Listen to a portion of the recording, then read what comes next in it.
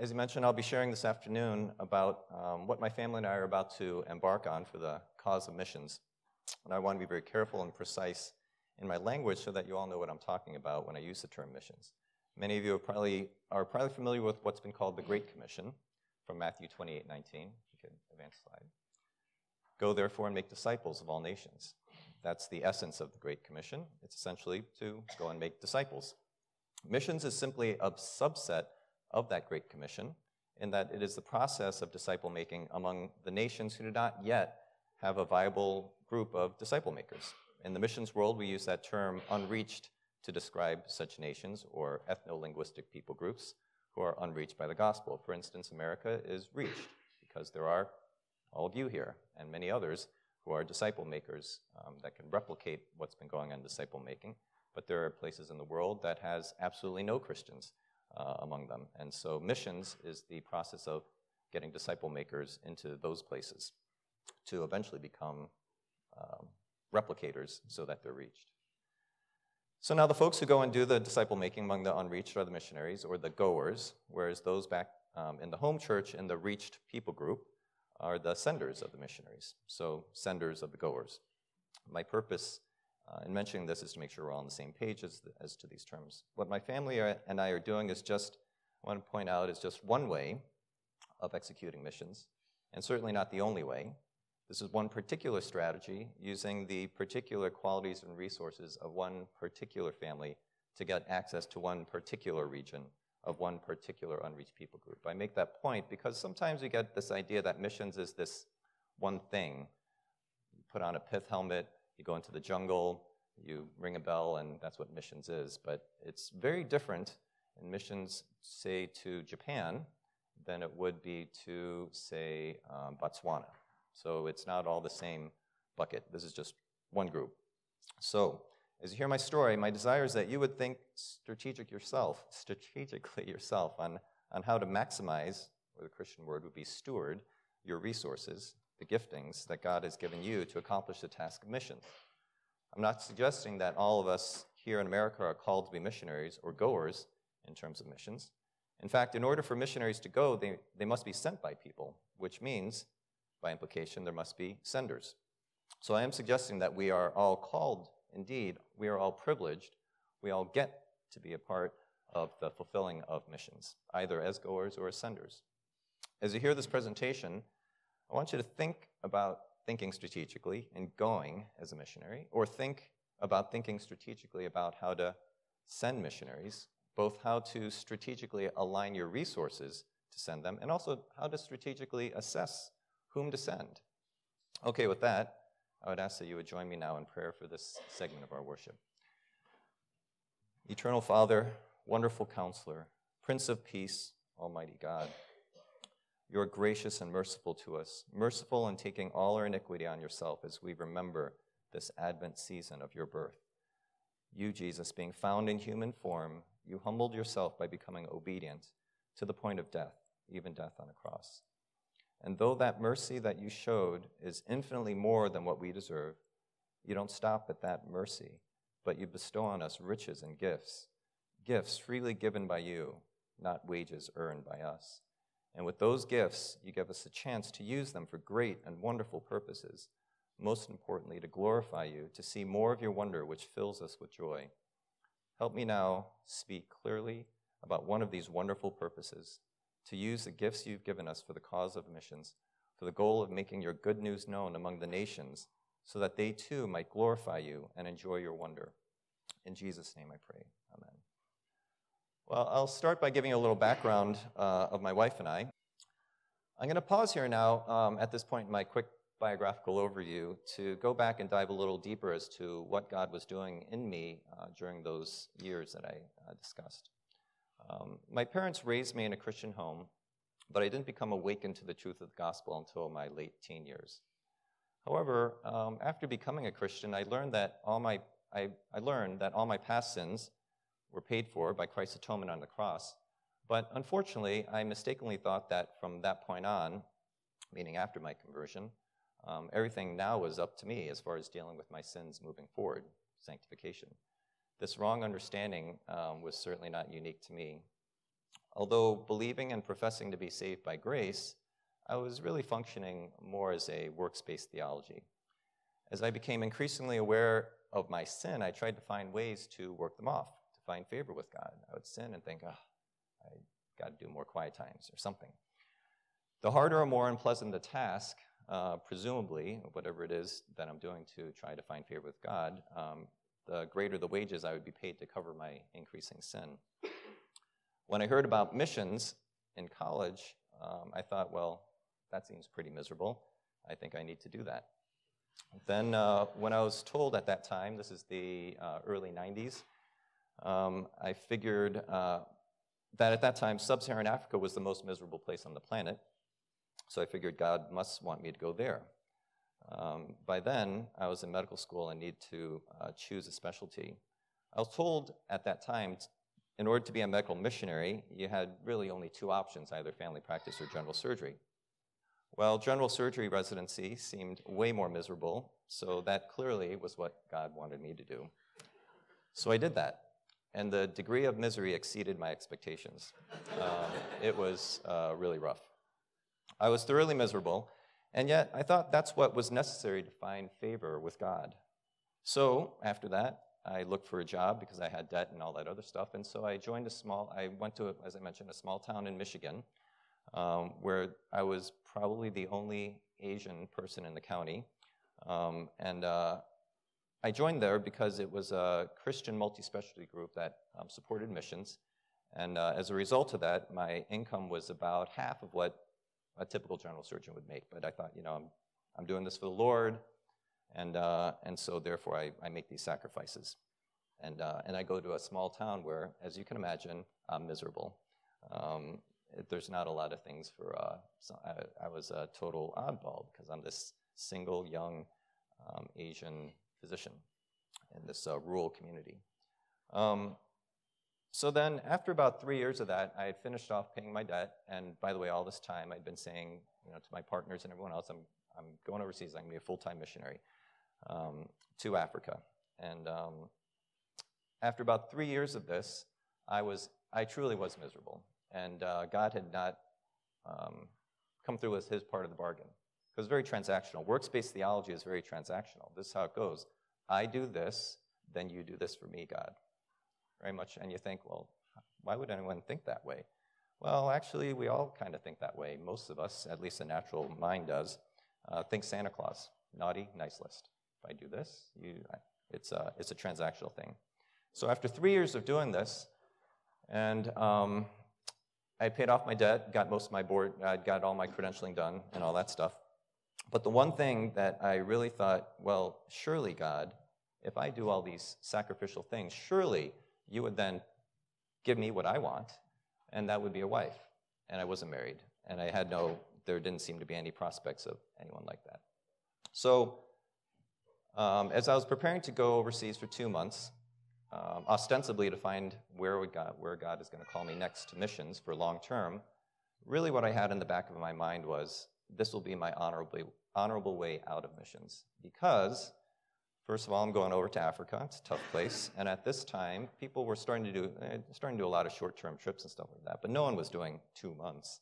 And so, this is going to be kind of a big deal.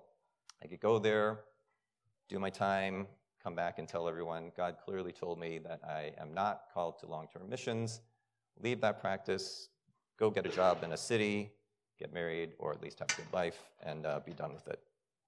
The problem is, and what's going on here is you think, I'm doing all this payback and stuff like that, and what happens over time is start looking around and saying, well, I'm full of sin, I can see all that, but I've done a lot of really great things for God. And I'm looking around at other believers and folks and saying, I've done at least what they did, if not more, and they're having a good life in the city. Why am I doing this stuff? It just doesn't make sense anymore. So I go off to Africa, work at a mission hospital. Again, I did get turned on to reconstructive surgery there, but far more importantly, my taste buds change. My motivation to become a missionary was no longer in order to earn favor with God. Somehow God did a work in me while I was there. There's many things that happened, but I learned that understood and internalized this idea that I don't do these things in order to earn favor with God, but because his favor was already upon me, that I'm allowed to do these things for his glory and my joy. So now, I noticed that joyfully desiring God became a far more powerful motivating force than dutiful obedience for everything else, for that and everything else in my life. So before going off and so get excited about that, get turned on to plastic surgery, come back to the U.S., tell everyone I'm going to go be a plastic surgeon, and then go back to Africa. Well, and remarkably, I was so much more motivated to do it that there was no question in my mind that that's what was going to happen. Interestingly, so when I was a general surgeon, people were like, yeah, okay, that's fine. Yeah, well, you're going to be a missionary, all right, sort of. But then when I came back and I said, I'm going to be a plastic surgeon and go overseas, they're like, yeah, right. He's coming back to, no one's going to walk away. I mean, general surgeons make a lot of money, but plastic surgeons make a lot of money. And so, ironically, because of this shift in what God has shown me, I was on the verge of not becoming a missionary while I was a general surgeon, and yet I gained more in the worldview, and it became a lot easier for me to think, become a plastic surgeon. And in fact, that's what or become a missionary as a plastic surgeon. In fact, that's what we did. Now you might ask, well, so how exactly does that work? This little magic that happens. How is it possible to have joy in doing the unpleasant laws of God or doing hard things like missions? Or you might say, besides, that sounds to me like kind of legalism or something going on here. I am not going to fall for that. I have freedom in Christ from the law, so I will not feel guilty for doing whatever I want. That's what freedom in Christ is supposed to mean, the anti-legalism. But, let's look to Scripture, what Scripture says about this to answer those questions. So this is from Deuteronomy 6:20 through 24a, and I know some of you open your Bible. I think it's worth looking at your Bible because I'll say stuff and you'll be like, that can't be in the Bible, and it actually is in the Bible. So this way you can see if I'm actually saying what's there. So here we are at Deuteronomy, fourth book of the Old Testament. As some of you may know, or many of you may know, at this point the Israelites have been wandering the desert for 40 years after escaping Egypt and are about to enter the promised land of Canaan. Now, many of these laws written here in Deuteronomy were given back in the book of Exodus soon after leaving Egypt. You remember the whole Ten Commandments thing, throwing the stone tablets down and all that other stuff. So now we're back. So 40 years have gone by.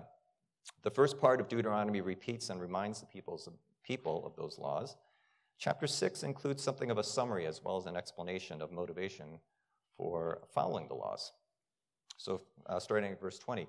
When your son asks you in time to come, what is the meaning of the testimonies and the statutes and the rules that the Lord our God has commanded you? Then you shall say to your son, we were Pharaoh's slaves in Egypt, and the Lord brought us out of Egypt with a mighty hand. And the Lord showed signs and wonders, great and grievous, against Egypt and against Pharaoh and all his household before our eyes. And he brought us out from there that he might bring us in and give us the land that he swore to give our fathers. And the Lord commanded us to do all these statutes, to fear the Lord our God for our good always. So, of course, I added the bold and the underlining. For our good always. That's why he wants us to do the laws. There you go. Even back in the Old Testament, the law was never a set of job tasks that needed to be done in order to get God's favor or to get paid back. Because we don't do the laws in order to say, okay, is this good enough, God? Or now you got to pay me. So the law is not stuff we have to do in order to get some reward from God. Doing the commands is the reward. The actual law is for our good. It's for our good always. The commands and the statutes and the rules were a set of instructions in how to use the gifts of God, including our very lives, for our good. It's how to maximize his gifts for our own good, the greatest good of which is to be amazed and experience the wonder of knowing God. So here's a story that might be helpful as an analogy to this. My oldest son, when we came back from Ethiopia, he was about 8 years old, 7 years old, so there's not a lot of bikes in Ethiopia. So got him a bike and said, okay, we're going to teach you how to ride a bike. Great father-son thing. He was all excited, so we go buy this nice gleaming bike, and by this time he had learned how to ride a scooter, one of those things, but now it's like, he's going to go big time. So we start working on the bike, and essentially I'm saying, I'm essentially saying, giving him statutes and rules and commands. I'm saying, put your foot exactly like this, balance like this, do exactly what I tell you, and you'll be able to ride a bike. It's not going to be easy, but do exactly as I tell you. So we start working on the bike and all that stuff and working on it, and it's hard. At first it's very unstable and balanced, to a point where he said, you know what, forget it, I don't want to ride a bike. I'll be happy with my scooter. And to which, of course, since I'm a good father, I said, you're going to get back on that bike. And we're going to do this. And those are moments when after he finally learned how to ride a bike, and I'm riding next to him, and we're going down the road, and it's almost like something from a movie. I see him, he has his head like this, his eyes closed, the hair blowing in the wind, and a smile on his face. And I can tell you, at that moment, he is not thinking, I'm the greatest, look at me, how great I am at riding a bike that I did. And he also isn't thinking, okay, Dad, I've done everything that you told me. I did exactly what you told me. Everything that you said that you wanted me to do, even though it was hard, I did it. So pay me $10. Like, that would be absurd, right? That is the sort of thinking in terms of legalism. Now, so it's correct to not say that the law is legalism, meaning you don't do these laws in order to gain favor with God. These laws are for your good, so you get to do it. On the flip side, so doing those laws, coming up to your father and saying, well, now pay me for this thing that I did for you, which of course it's for his good. That makes sense. Now, what about the other side of things, which is we're free from the law? Like Scripture says, we're no longer slaves to the law. We're free in Christ. So I get to do whatever I want. Well, okay, but if you don't follow God's instruction, you're actually not going to gain the benefits. So once again, as he's learning to ride the bike, he'd say, I'm free from the laws of bikes. I will put my foot on whatever way I want, and I can lean whatever way I want. And what happens? Scrapes his knee. So that's also why the law is not, the thinking about how to follow the law is not what I call licentiousness. So there's a difference between freedom and licentiousness. So God has given us all these commands for our good. If we follow them, that is the reward. So then it becomes joy. Because now everything that God tells us to do, we say happily, Dad, show me how to ride a bike. Show me, because you're anticipating, you're saying, full of joy that God is giving you the instructions to maximize your joy. Well, you might say, well, okay, that makes sense about following specific laws, but why would I do something uncomfortable and dangerous like being a missionary? I mean, there's no law that says that we all have to do that, right? I mean, you just said it. And I'd say, yes, of course. We're not all called to be missionaries. He assigns us different tasks to different people based on the grace given to us. But given what we know about God, that he loves us and is out for our good, then it must follow that if he does call us to missions, it's for our good. That's what I meant, that we get to do missions. It's not, why do I have to do that? I mean, can't I not? So let me try another illustration that might be clarifying. Let's say you're playing for a high school team, football team. You're a third-string quarterback. You haven't played in the game all season, but now the coach is calling you into the game. Would your response be, so this is your moment. This is your shining moment to be quarterback on the team or for a game. Would your response be, I don't know, coach, that's a lot of work. It's tiring, uncomfortable, and besides, I might get hurt out there. It's just too big of a sacrifice for me to play. Of course not. You'd say, woohoo, I get to play. And you'd work like crazy. And you'd leave it all on the field, as they say. You'll run hard. You'll get tackled. And you'll love it. All right. With that explanation, or with all that background and information, and some theology there to explain my motives, I'll move on to what we did and what we plan to do. So next slide, please. As I mentioned, about 12 years ago, we left Minnesota and could click on that little thing and flew to East Africa. I mentioned that we were sent to launch this startup, but as valuable as the high-quality children's hospital was for Ethiopia, we had infinitely more value to offer, which is really the reason why we went. why we seemingly cast aside a great gig in America for a life that seemed much worse.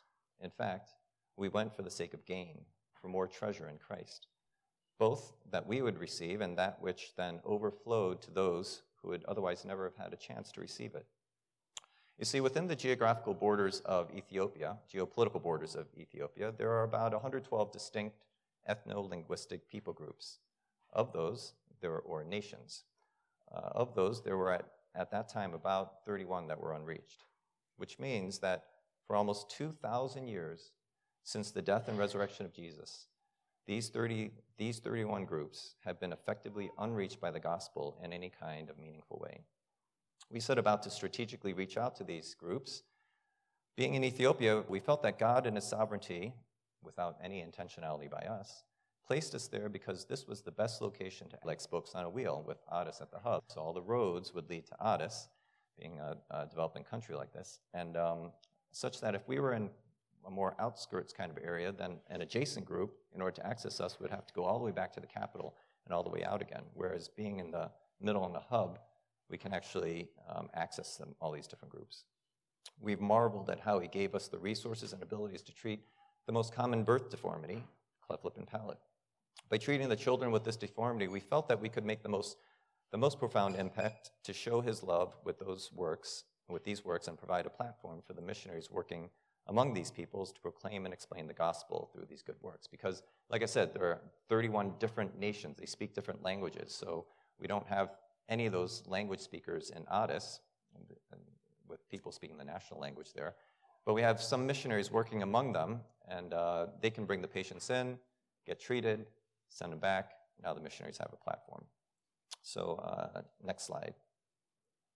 With the deformity untreated, these kids are hopeless. They are shunned, treated as outcasts, unable to go to school, get a job, have any meaningful relationships or friendships. Many don't survive infancy because they're neglected, or even worse, intentionally killed because of their deformity. But with the repair, it's as if, as a Muslim, the father of this child with a cleft we repaired, go ahead and click. After the repair, he said it's like his son was born again. Let me show you a short movie of some more of the kids we treated while we were there. Go to the next slide and click on that. Hopefully we'll get audio too.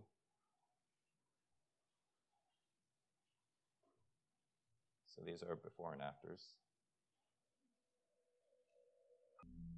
Also, how did that work? How did we use the treatment of a child with cleft lip and palate as an illustration of the gospel? Well, the parents, of course, knew since the child was born that he was broken. It's apparent for the world to see, and it's devastating to them. He would be shunned, rarely allowed to leave his hut. Immediately after the operation, he looks essentially normal. The parents are filled with gratitude. Some even want to find some way to pay us back.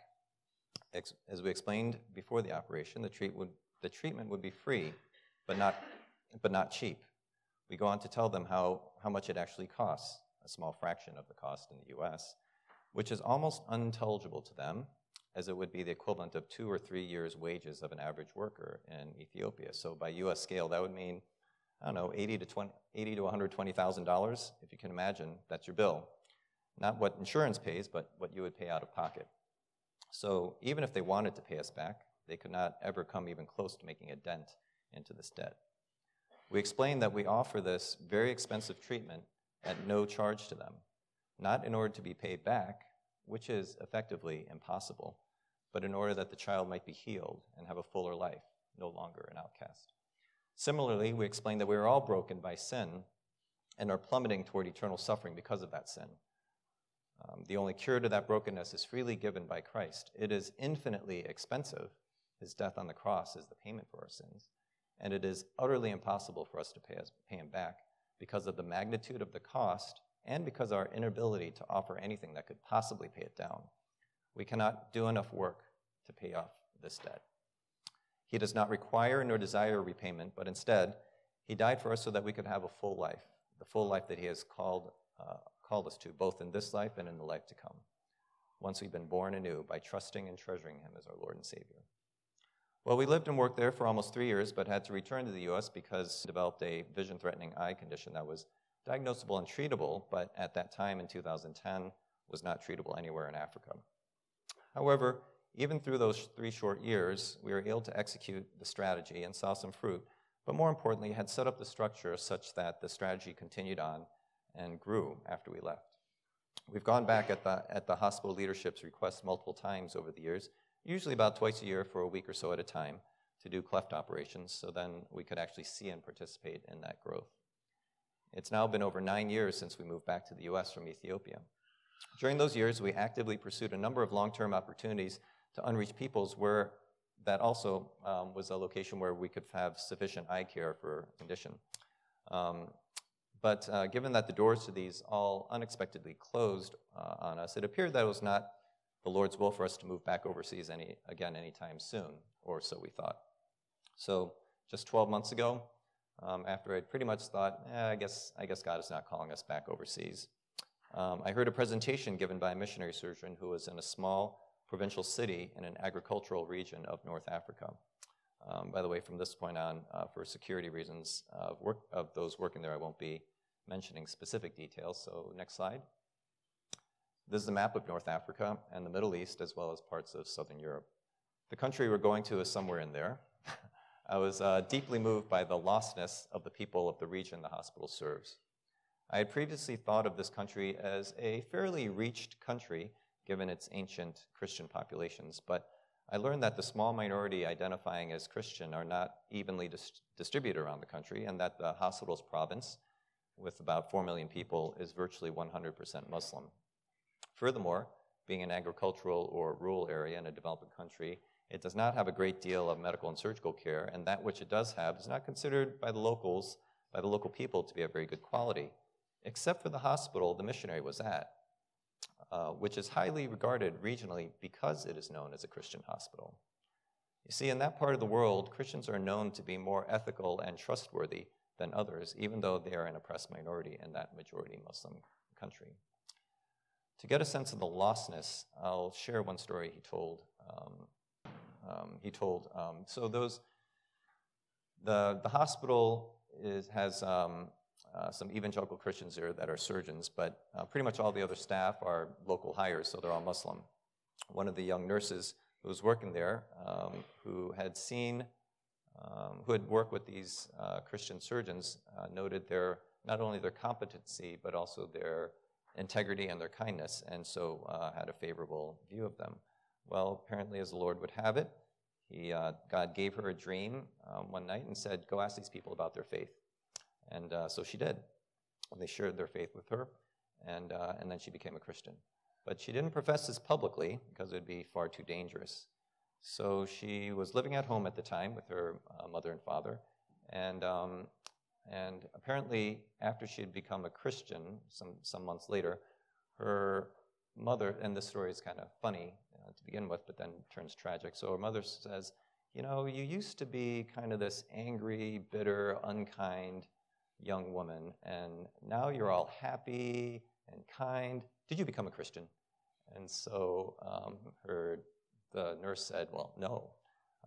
And then her denied it, of course. And apparently her father said, "I would rather you sleep with every man in the capital city than for you to become a Christian." And then her mother said, "If you become a Christian, I will kill you and drink your blood." So that is the kind of lostness that I understand about this region. And this hospital in this area, this little hospital, is the only Christian witness, certainly in that city and probably in the entire province. They're looking for more doctors to come and help, as volunteers, that is. The longer term, the better. So long story short, we're moving there. So next slide. So Romans chapter 10, verse 13 through 15 says, "For everyone who calls on the name of the Lord will be saved. How then will they call on him in whom they have not believed? And how are they to believe in him of whom they have never heard? And how are they to hear without someone preaching? And how are they to preach without being sent?" Of course, these are rhetorical questions to which the answers are, they cannot be saved without calling on the name of the Lord. And they cannot call on him if they don't believe in him. And they cannot believe in him if they've never heard of him. And they cannot hear of him without someone preaching. And they cannot preach unless they're sent. Well, as I said, the city we're going to is in a rural province, so the vast majority of the people will never travel outside of their region. They will be born, grow up, work, and die without ever even meeting a Christian, much less hearing the gospel. They will not have any notion that they should call on the name of the Lord and be saved if there's no one there to tell them of the Lord. And though the entry gates to this place are closed to preachers, they are wide open to doctors, especially to Christian doctors. Susan and I seem to fit the bill, so we're going. And what about our kids, you may ask? Next slide. And yep. Here they are 11 years ago again. Next picture. And there they are now. Well, the closest international school is in the country's capital, which is about a 2-hour drive from our city, so the closest English language school. So that's not doable by commuting. Our 2 older children then will attend a boarding school in East Africa, while our youngest will be homeschooled with us. As far as our funding, due to the circumstances there, we need to raise support in the conventional mission sending agency kind of route. Not unlike the population we served in Ethiopia, this hospital is in a relatively poor city in a relatively poor province of a developing world country. So the hospital and their patients are unable to pay us for our work. As I mentioned, we'll be going as volunteers. We have been accepted and appointed by a sending agency. And now, similar to our situation years ago, now, by moving to North Africa, we view that what we are doing is not so much as walking away from massive dual physician incomes and from all the people that we hold dear here in the U.S., but rather as investing our physician incomes and the relationships we treasure for greater gain in this life and in eternity. It's for gain. It's not because we are so, obedient and so, such wonderful Christians, but it's gain. So, again, next slide. You might want to open up your Bibles to this because you're not going to believe that. You may not believe me when I tell you it's in here. But Jesus said in Mark chapter 10, verse 29 through 30, "Truly I say to you, there is no one who has left house or brothers or sisters or mother or father or children or lands for my sake and for the gospel, who will not receive 100-fold, 100-fold. Now in this time, houses and brothers and sisters and mothers and children and lands, with persecutions, and in the age to come, eternal life. I calculate 100-fold, 100x, to be a 10,000% return on investment, for those of you in finance or studying finance, which would be a preposterous claim had it not come from the Lord of the universe, who in Romans 5:17 we learn, who gives life to the dead and calls into existence the things that do not exist. That's the kind of God who's backing that claim. So, since he did say it, I think we can bank on it. So when you think about that, to put it in some sort of terms now, you think, well, is it, wow, these, the limbs are going off, they're letting goods and kindreds go, they must be some really incredibly pious people, like, that sort of thing. I thought of it like, suppose we're in the late 90s, the dot-com craze is going like crazy, all these startups. There's this little company called Amazon, run by this funny-looking guy, and he's selling books online. In the meantime, Barnes & Nobles, there's a company called Borders, which you guys haven't heard of because it went out of business. But at that time, it was these massive bookstores. People were just flooding in there, and you're thinking, yeah, I don't know, this guy might get some little niche thing. But and let's say at that time, I'm making the numbers up a little bit, stock was selling at $100 a share. Now, if you knew, if I told you that, like, I had a time machine or said, and within 10 years, that share is going to be worth, is going to go up 10,000%, and I can guarantee you, and if you knew that were to be the case, that means at $100 a share, you buy 10 shares, let's say it's $1,000, in 10 years it's going to be worth $10 million. So if you knew that at that time, and let's say you didn't have any money, you said, well, I don't have $1,000. But you thought, but I do have this junker car that if I sold it, I could get $1,000 for it. You'd be a fool not to get rid of that car and go and put every single dollar that you have in Amazon. Why? Because you're going to get a 10,000% return on investment. So, and no one would look at you and say, wow, what an incredible sacrifice you did for that. No, of course not. They'd say, well, of course you did that. And so it is even though it's a little bit, I must admit, as a as a person that we're overseas, come back. God graciously gave us great jobs, and I made a pile of money, way more money than I'd ever expected to make, because we thought we're just going to go off, be missionaries, and all this stuff. And then when this opportunity came around again, at my moments of foolishness, I actually had moments where I thought, what am I doing giving up this? I mean, I'm looking at my paychecks and all this stuff, and I'm thinking, what am I doing? But in my moments of sanity, it's not even close. Like, why would you even, you'd be a fool not to do this when you think about those kinds of numbers, and if it's true. And if the God of the universe isn't who he says he is, and he doesn't exist or something like that, we're in a lot more trouble than just going off and missing out on some cash. But that's a whole other story. Of course, the God of the universe is true, and so we can bank on it. And there are, I only mention that because I think Apostle Paul mentions that we should be the most pitied if Christ did not die, wasn't resurrected. On the other hand, the flip side is true too. It is the best deal ever. Now, in medicine or surgery, when you think about treatment strategies or interventions, you can go with just personal experience. In other words, practice anecdotal medicine. But it's generally a good idea to search the literature, meaning study and do research for previously published data. In other words, look historically. So in the same way, I spent some time looking historically about this concept of using medicine as a means, as an intervention, as a strategy to help reach the unreached with the gospel. Now, in these days, given technology, both in international travel and telecommunications, there are, for the most part, only two reasons why a people group is still unreached with the gospel. Either they are hostile to Christianity or they live in a hostile environment, or both. But even centuries ago, such was the case for this country that we call Korea. I think there are some of you out there that have Korean descent, and as you know, I do. Now, today you'd think, what do you mean? The Koreans are prayer warriors. They have the largest churches in the world. I mean, they're all Christian, for crying out loud. I mean, look at you. Look at me. The story was not quite so optimistic up until very recently. So you may, I'll just give you a little history. I don't know if you know this, but in about the 1770s, Catholics from Rome were sent as missionaries. Some Catholic priests were sent to Rome as missionaries to reach Korea. So they travel months on the seas and all that stuff to get over, land on the shores. Within 2 weeks, they get their heads chopped off. So this happened a few times, and they stopped doing that. They kept on doing it for a while, for 20, 30 years. They kept on getting their heads chopped off each time. So this is, again, 18th century, which again means that for almost 2,000 years after the gospel, Korea was unreached. No gospel.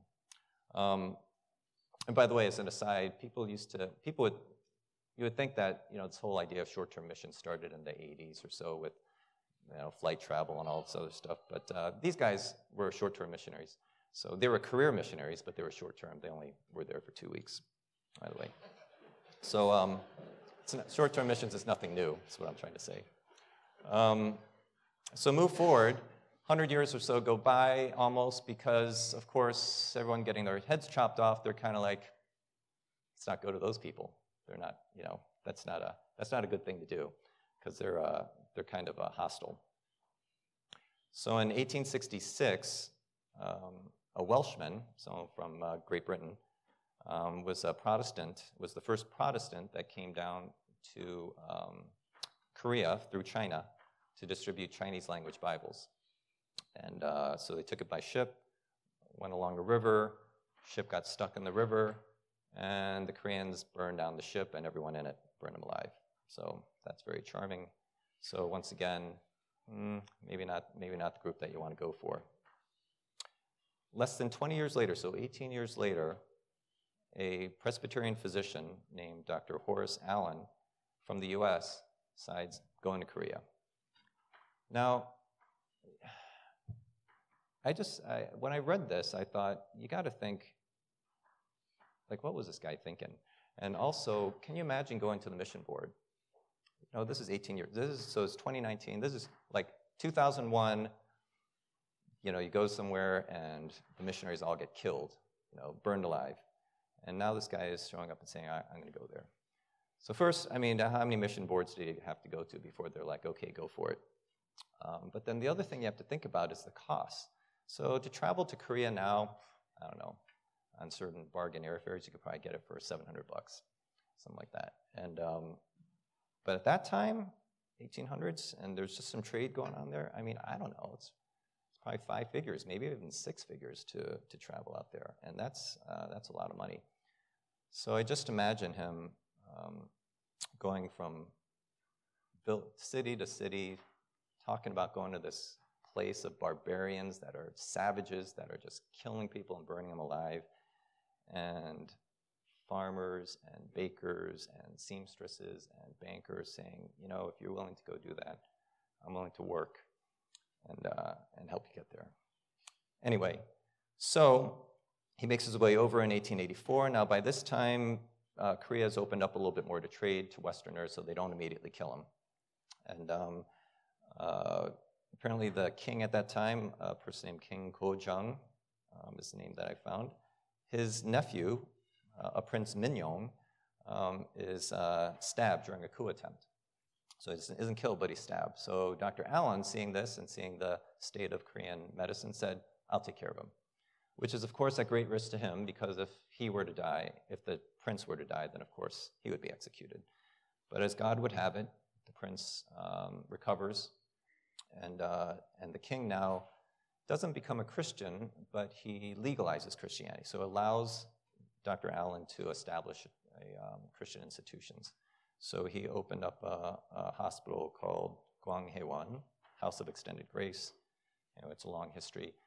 But after that, Christianity becomes legalized, and then the explosion and the expansion that we know, less than 100 or 120, less than 150 years later, by some estimates, Korea is sending out more missionaries per capita than any country in the world. This is a short history. Now, wouldn't it be like God to take North African Muslims 100 years from now and have them sending out more missionaries per capita than any other place in the world? Can you imagine that? And this is the way God works. Now, anytime anyone becomes a Christian, it's a miracle. It's a resurrection from death to life, right? But, in America, you grow up in a Christian home, blah, blah, blah. I don't have this great testimony, and it just seems like, well, of course you're going to become a Christian because your parents are. No, that's a miracle. Something spectacular has happened. But just to remind us, I think God does stuff like this that is inexplicable. For the Koreans to have become Christian is unbelievable. For the Koreans to not only become Christians, but to send out missionaries would be unfathomable. The only explanation would be a miracle, would be God. There would be no other explanation, no psychological, no social explanation. And such it is right now, isn't it, to imagine the Muslim world suddenly becoming Christians. There would be no other explanation except God. And could it be that maybe 200 years from now, when we're long gone, the church will look back on this time in history as a turning point, where it'd say that was the moment when it started. There were nameless, faceless believers willing to take the risk and go, and many others willing to risk their finances to send, even though they would never live to see the day of the ultimate fruit of their risks. Well, let us pray to that end. Let's pray. Our Father in heaven, what a great and holy and good and loving God you are. We ask that you would show mercy on the utterly and lost, unreached peoples of North Africa, and send them preachers so they might hear of you, believe in you, and call on you, so that they would be saved. You have consigned all to disobedience that you might show mercy on all. Oh, the depth of the riches and wisdom and knowledge of God. How unsearchable are your judgments, and how inscrutable your ways. For who has known the mind of the Lord, or who has been his counselor, or who has given a gift to you that you might be repaid? For from you and through you and to you are all things. To you be glory forever. Amen.